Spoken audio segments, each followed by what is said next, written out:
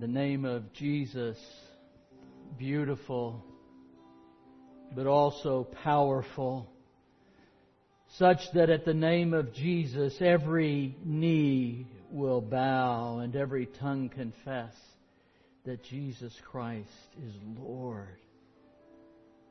Father, we worship You today. Lord, as the song says, You have no rival. You have no equal. None. Many pretenders, but no contenders. Father, we thank You. We praise You for who You are, for what You've done in our lives. We pray that the name of Jesus would mark every beat of our hearts this day and throughout eternity. And it's in His precious name that we pray. Amen. Please have a seat.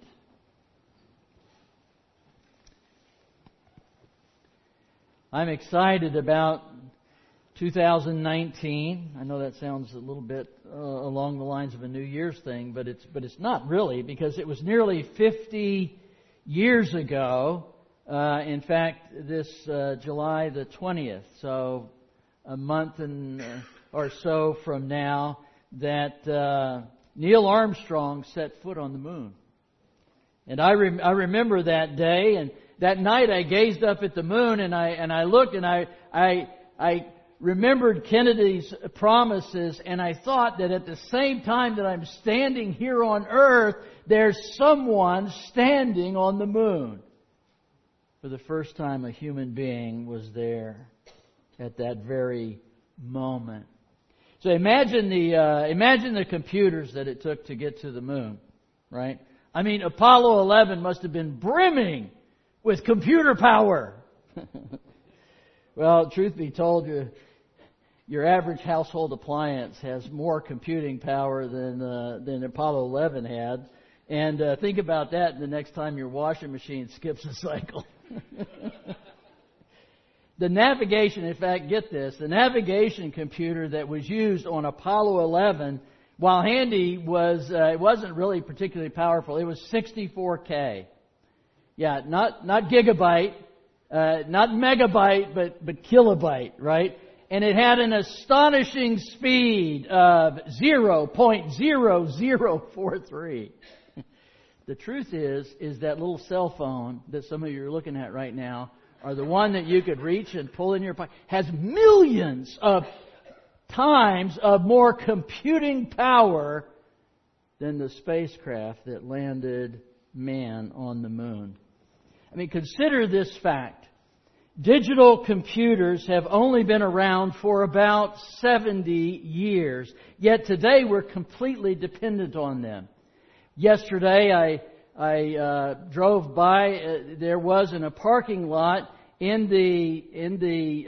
intersection. In the intersection, a woman slumped over her steering wheel, and I was deeply concerned about that. So I stopped and I walked up and I tapped on her window. And while she had her head on her steering wheel, underneath her steering wheel, she was holding her phone, and whatever it was that she needed to respond to had completely blocked everything from her, including her situational awareness as to where she was at, and even her safety. She assured me she was okay. She apologized for blocking the road, and she drove away. Most people use computers for gaming or for some form of excitement or making money. But you would not be surprised to learn that what actually drove the development of the computer was the survival of a nation. Prior to World War II, the Germans had invented a mechanical device that could encrypt so well that, theoretically speaking, according to Alan Turing, that it would take a human being working 24 hours a day, 7 days a week, 365 days a year, 20 million years to cover all the permutations. That's pretty astonishing. There weren't enough mathematicians in the world to decipher a single message in real time. Turing argued that only a machine can defeat a machine. And so it was that Alan Turing and a number of other mathematicians worked relentlessly to crack that machine, known simply as Enigma. And the machines he and his colleagues built, then known as Turing machines, are known now to us as computers. Enigma. Now that's an interesting word if I've ever heard one. The very word springs up visions of what an enigma might be. You know, sometimes we refer to as a person as an enigma. They're a mystery. You never know what they're thinking, what they're doing, what their motives are. But originally, enigma had nothing to do with a person in terms of describing someone. It actually had to do with words. Specifically, it was a riddle. So you could have an enigma that would be a riddle or a complicated metaphor, which, by the way, we have one today, that tested the listener's or reader's abilities, their alertness, their cleverness. So, okay, John, what does that have to do with our text? We're going to discover that it has everything to do with it. Turn with me to 1 Corinthians chapter 13. We'll read 8 through 12, but we're only going to be focusing on verse 12. That's in page 960 in the Pew Bible. 1 Corinthians 13, verses 8 through 12. The controlling sentence is obviously the first sentence here. Love never ends. As for prophecies, they will pass away. As for tongues, they will cease. As for knowledge, it will pass away. For we know in part, and we prophesy in part. But when the perfect comes, the partial will pass away. When I was a child, I spoke like a child. I thought like a child. I reasoned like a child. When I became a man, I gave up childish ways. For now we see in a mirror dimly, but then face to face. Now I know in part, then I shall know fully, even as I have been fully known. Did you catch it? Did you catch what my whole opening was about? Probably not. It took me a couple of days of studying the passage to see it. You know, but we passed over it with barely a notion. I mean, look closely at verse 12. For now we see in a mirror dimly, and then face to face. Now I know in part, and then I shall know fully, even as I have been fully known. Part of the reason we miss it is because a translation can't be a translation and a commentary at the same time. So we have to dig a little deeper. This word translated, if you have a King James in front of you, I believe the word is darkly. And if you have an ESV, the Pew Bible, in front of you, it is translated dimly. But darkness and dimness have to do with light. It's dim outside or it's dark, or you can use it in some metaphorical way. But nevertheless, in fact, it translates a Greek phrase, in enigmati. That should trigger some recognition because it's right here, our very word enigma. So Paul's intent here was to far more than to express frustration with not being able to see a clear reflection in a polished bronze mirror, which, oh, by the way, the Corinthians were most famous for. No, he was making a statement, a broad statement about the very understanding of who we are as people, who we are in this world, and what we will be in the world to come. Now, the key, one of the keys at least, to understanding this metaphor here in verse 12 is the use of the word through. Now, in some translations it says in, and others it says through. The word is through. And that's one of the interesting things about this, because when you look at a mirror, and Barb and I had toyed with getting everybody a mirror so that you could look in the mirror, right? Then you could when you look at it, you actually look through it as if it were clear glass, because it has depth which is not there. A mirror is simply a two-dimensional image. It's flat, right? And yet when you look at it as if you were peering through clear glass through the other side. The reflection seeming that our eye is behind the mirror. It's an amazing thing when you think about it. And the difficulty with this entire metaphor is that it seems to be a mixed metaphor, because the mirror conveys the notion of the image to the eye, and so the translator uses a word like dimly or darkly, and yet it's an enigma. An enigma doesn't appeal to the eye.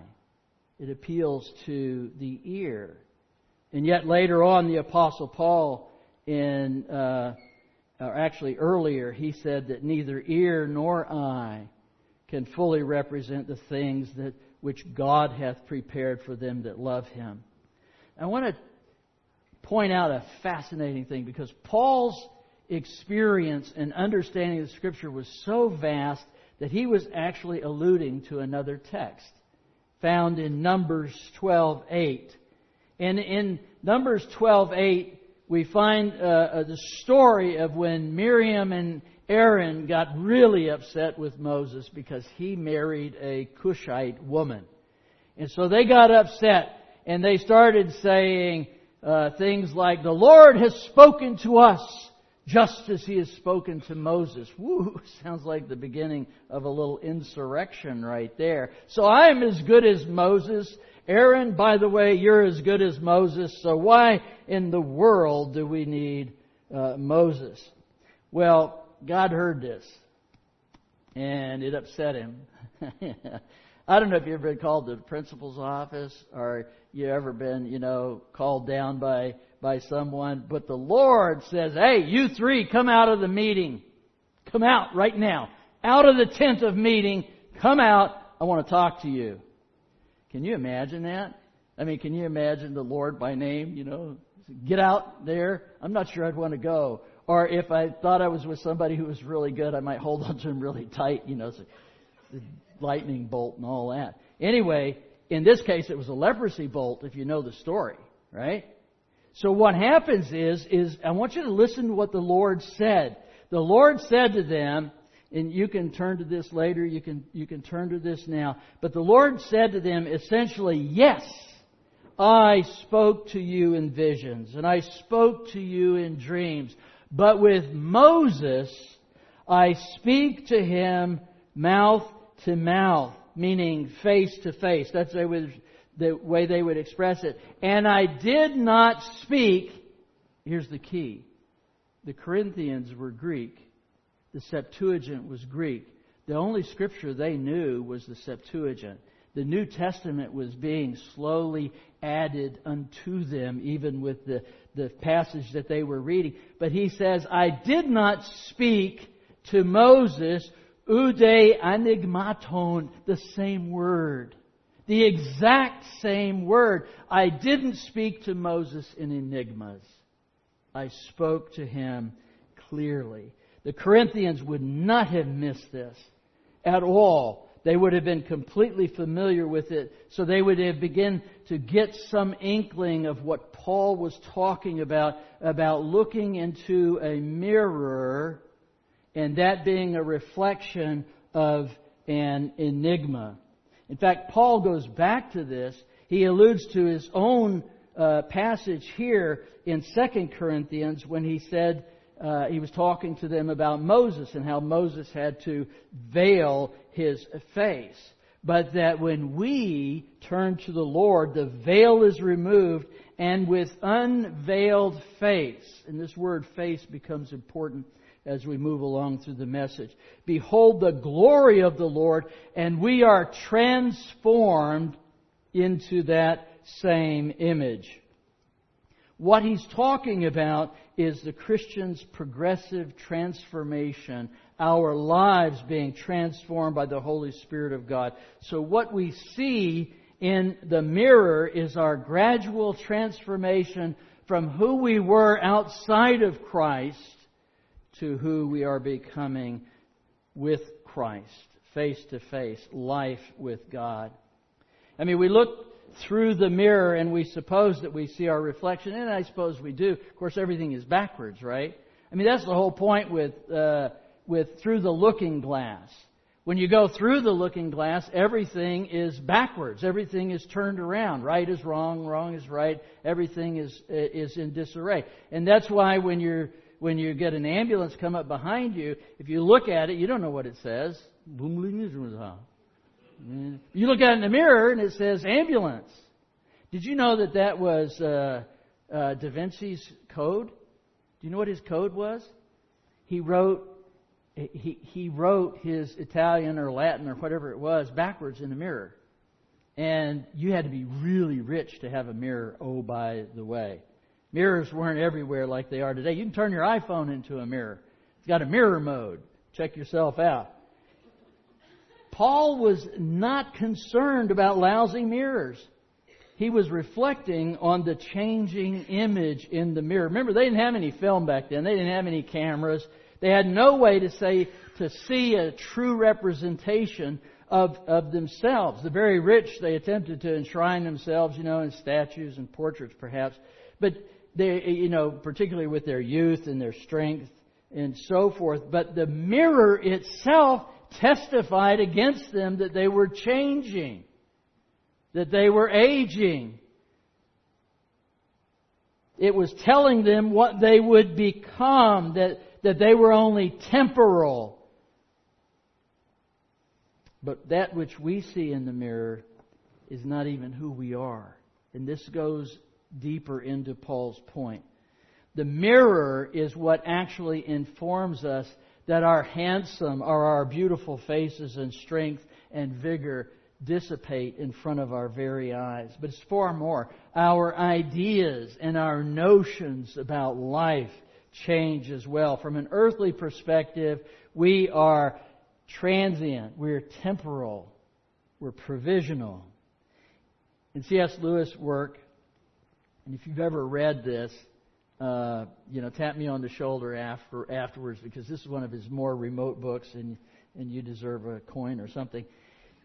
He wrote a book called Till We Have Faces, and it's a Greek metaphor.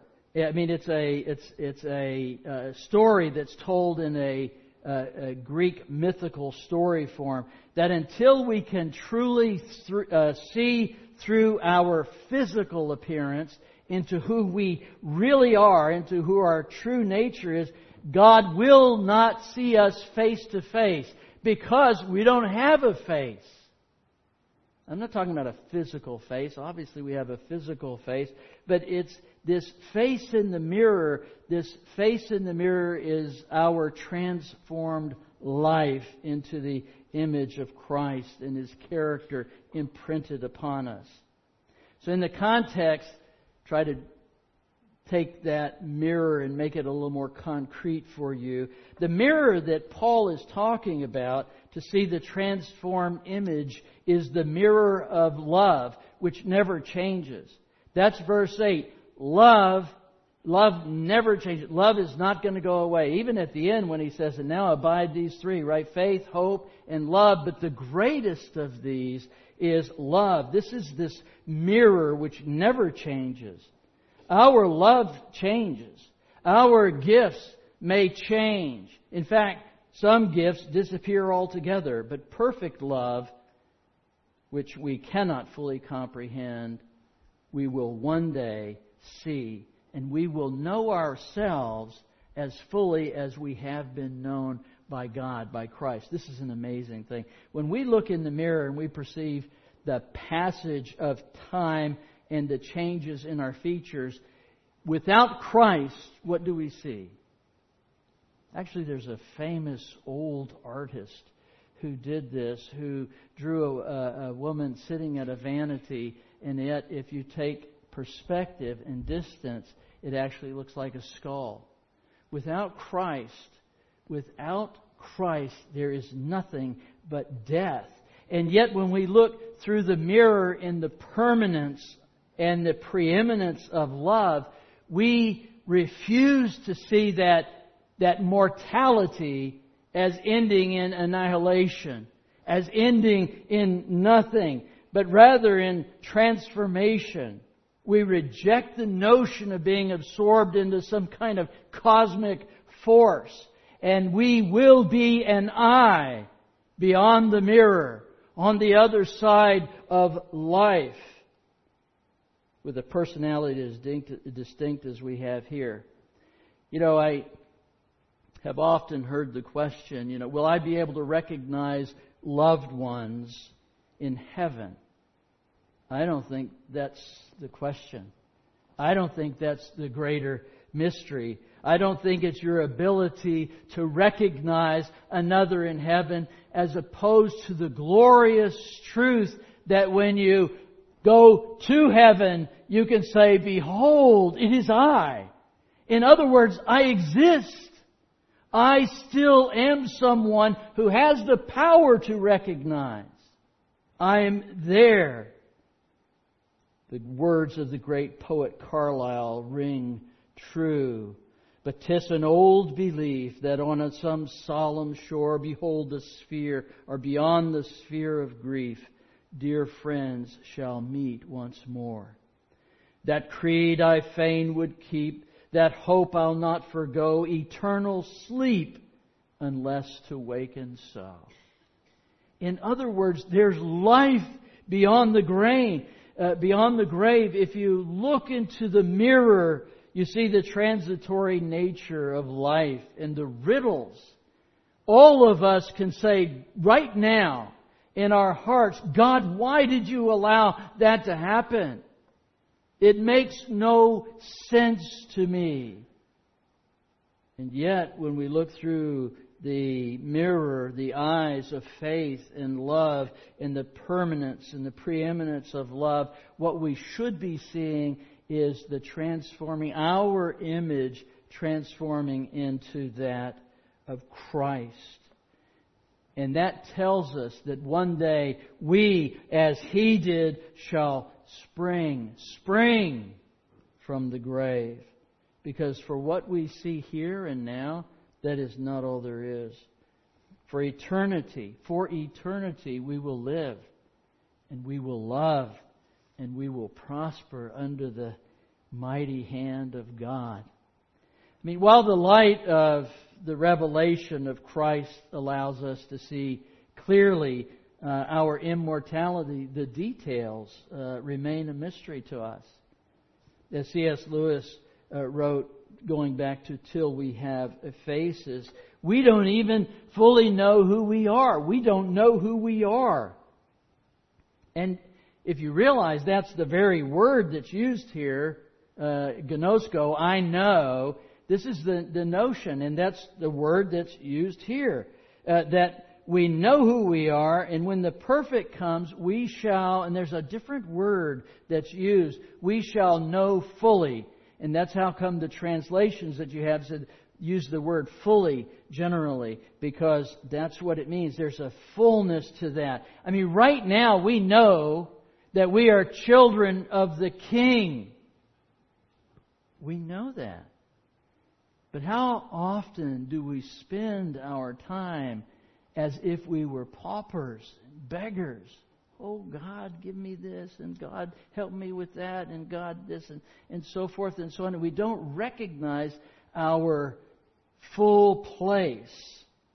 Epignosko is the word. We act like we're begging for the tiniest bits of bread. We desire to see the great mysteries that Paul spoke of earlier, but they elude us.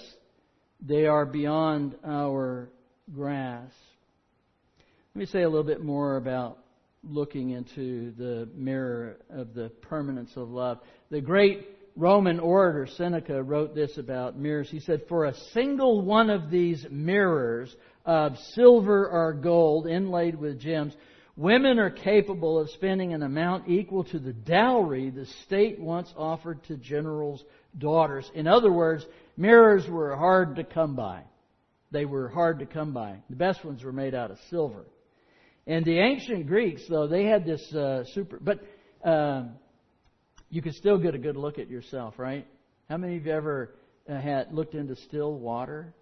You know, if the lighting is just right, you get a pretty good look, yeah? And so they could still do that. The ancient Greeks, though, had a superstition that if you looked at your reflection, you were going to have a bad day. It might even be fatal if you saw yourself. There are some places today, this very day, around the world where you better be careful where you take out a camera. And it's not because of state secrets. It's because of this notion about the person's reflection being captured. And this is seen in the story of Narcissus. You know who Narcissus was. We actually use a word all the time. Most of us don't really know what it means, narcissist. But nevertheless, you have this fellow, the story of Narcissus. Did you know when he was born?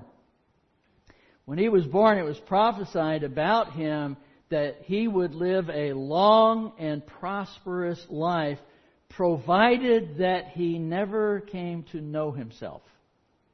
Isn't that interesting? Guess what? Same word. Gnosko. Exact same word here. As long as he didn't come to know himself. And now Narcissus he was a bit of a problem child. He was. He did some really stupid stuff. Major stupid stuff. And so Hera, she's connected with Zeus or one of those other mythological characters. She set him up so that he would stop because he was thirsty to get a drink and look at this pool of water that she made so that it was a perfect reflecting pond. And so he goes to get some water and he looks down there and he sees this image and he immediately falls in love. Now, if you know anything about him, he hadn't fallen in love with anybody before, even though he had a lot of suitors. But nevertheless, no. So he fell in love with himself. And so at first, this pool is so clear that he tries to kiss himself, embrace himself, and so forth. He doesn't realize it's a reflection. It's only later that he goes, ooh, that's me. And so I'll never have me. And so he starves himself to death there. Right? Yeah. Did you know the story? There's a whole other part about Echo that I won't tell you, but Echo was involved too. Anyway, so what you have there is this, he starved to death by this pool, pining for himself. And you say, what in the world does this have to do with our text? It does. It's amazing, in fact, because the Apostle Paul uses, again, the precise same word to know, referencing us in verse 12. Is this not our story? If you look into the mirror and you only see yourself, you will find no sustenance. You will find no meaning. You will find no future, only death. That's all you'll find. Because you are all that there is. Oh yeah, you have some awareness that there are other people around you, but you don't really connect with them, not in the way that God intends. They're just other people out there. They're not you. You're the one. You're the center of the universe. It's only through Christ that we have anything. One more word about mirrors. Last Monday, Barbara and I visited Carlsbad Caverns on the way back home. And while we were there, I noted a young couple that were in a fight with each other. And so, I don't know, they couldn't have been married too long, but they were struggling. They were really angry. I mean, most people who fight all the time used to be best friends. It's true. And some people who fight all the time still are. They just have to have moments of, silence. It might be an hour, it might be a day, it might be a week, month. But anyway, your spouse or your friend says something that really gets to you. You feel attacked, you feel devalued, you feel disrespected, and you react. Maybe you raise your voice, maybe you slam the door, maybe you walk out, speed up the car, in more cases than I care to rehearse, somebody's fist goes through the wall, or in my situation when I was growing up, especially something was flying through the air. And so, and perhaps you do the opposite and shut down. Just not going to communicate. Refuse to continue the discussion or the conversation. I mean, and when you look back on it, you can look back on this in your own life. When you look back on it, most of the time you go, what was that all about? I don't know. I don't even remember. We call this an argument. Baloney. Baloney. Call it a fight. Call it what it is. Because what happens is when you're threatened, when something about you, socially or intellectually or character or height or appearance or whatever all else, ego, whatever gets threatened, we fall to the fight, flight, freeze. That's what we do. It's all in those categories. Yeah, I mean, you can look and see what's happening. Oh, they're freezing, they're flighting, they're fleeing, whatever. Here we go. Here it all is. And so when you understand that, you understand that an argument is entirely a different thing. A fight's based on physiology and psychology. An argument's based on something else altogether. And that is, you have to understand, you've got to look at a mirror. According to the ancients, the best mirrors possible were made out of silver. And silver that would be polished to such a high point, and actually they would be folded over and over again. The way the Japanese sword maker makes the katana sword, where you can have like millions of layers. Sounds outrageous, but it's true. Because that's the only way you can get all the impurities out.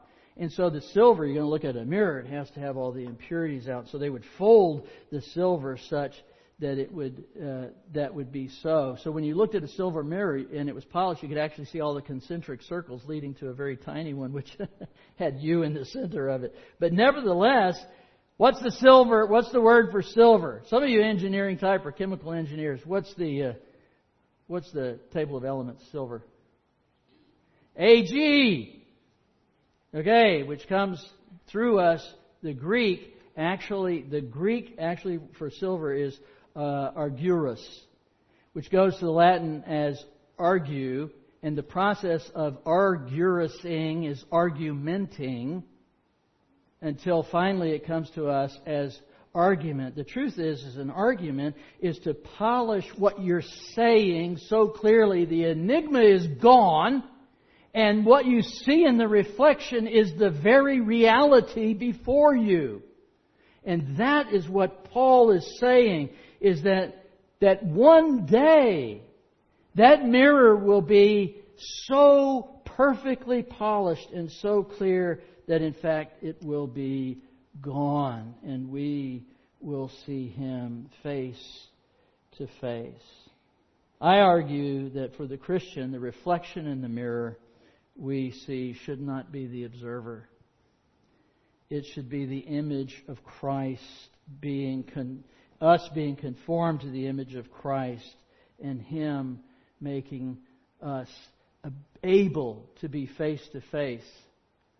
As I close, I want to look at a song which I really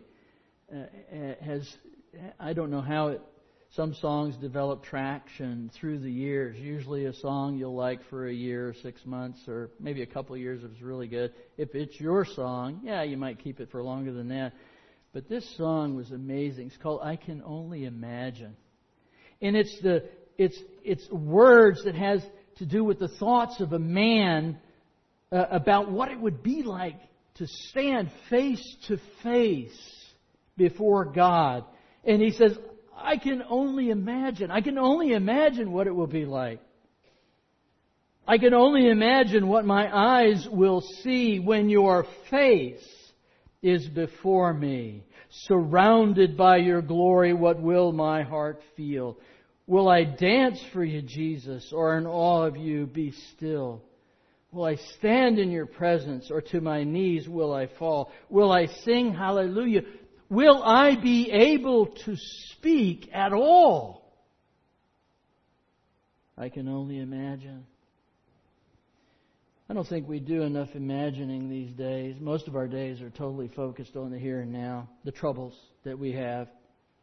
But there is a day for those of us who believe when once again we will walk in the garden face to face with our Lord because Christ died for us. The future of love is guaranteed.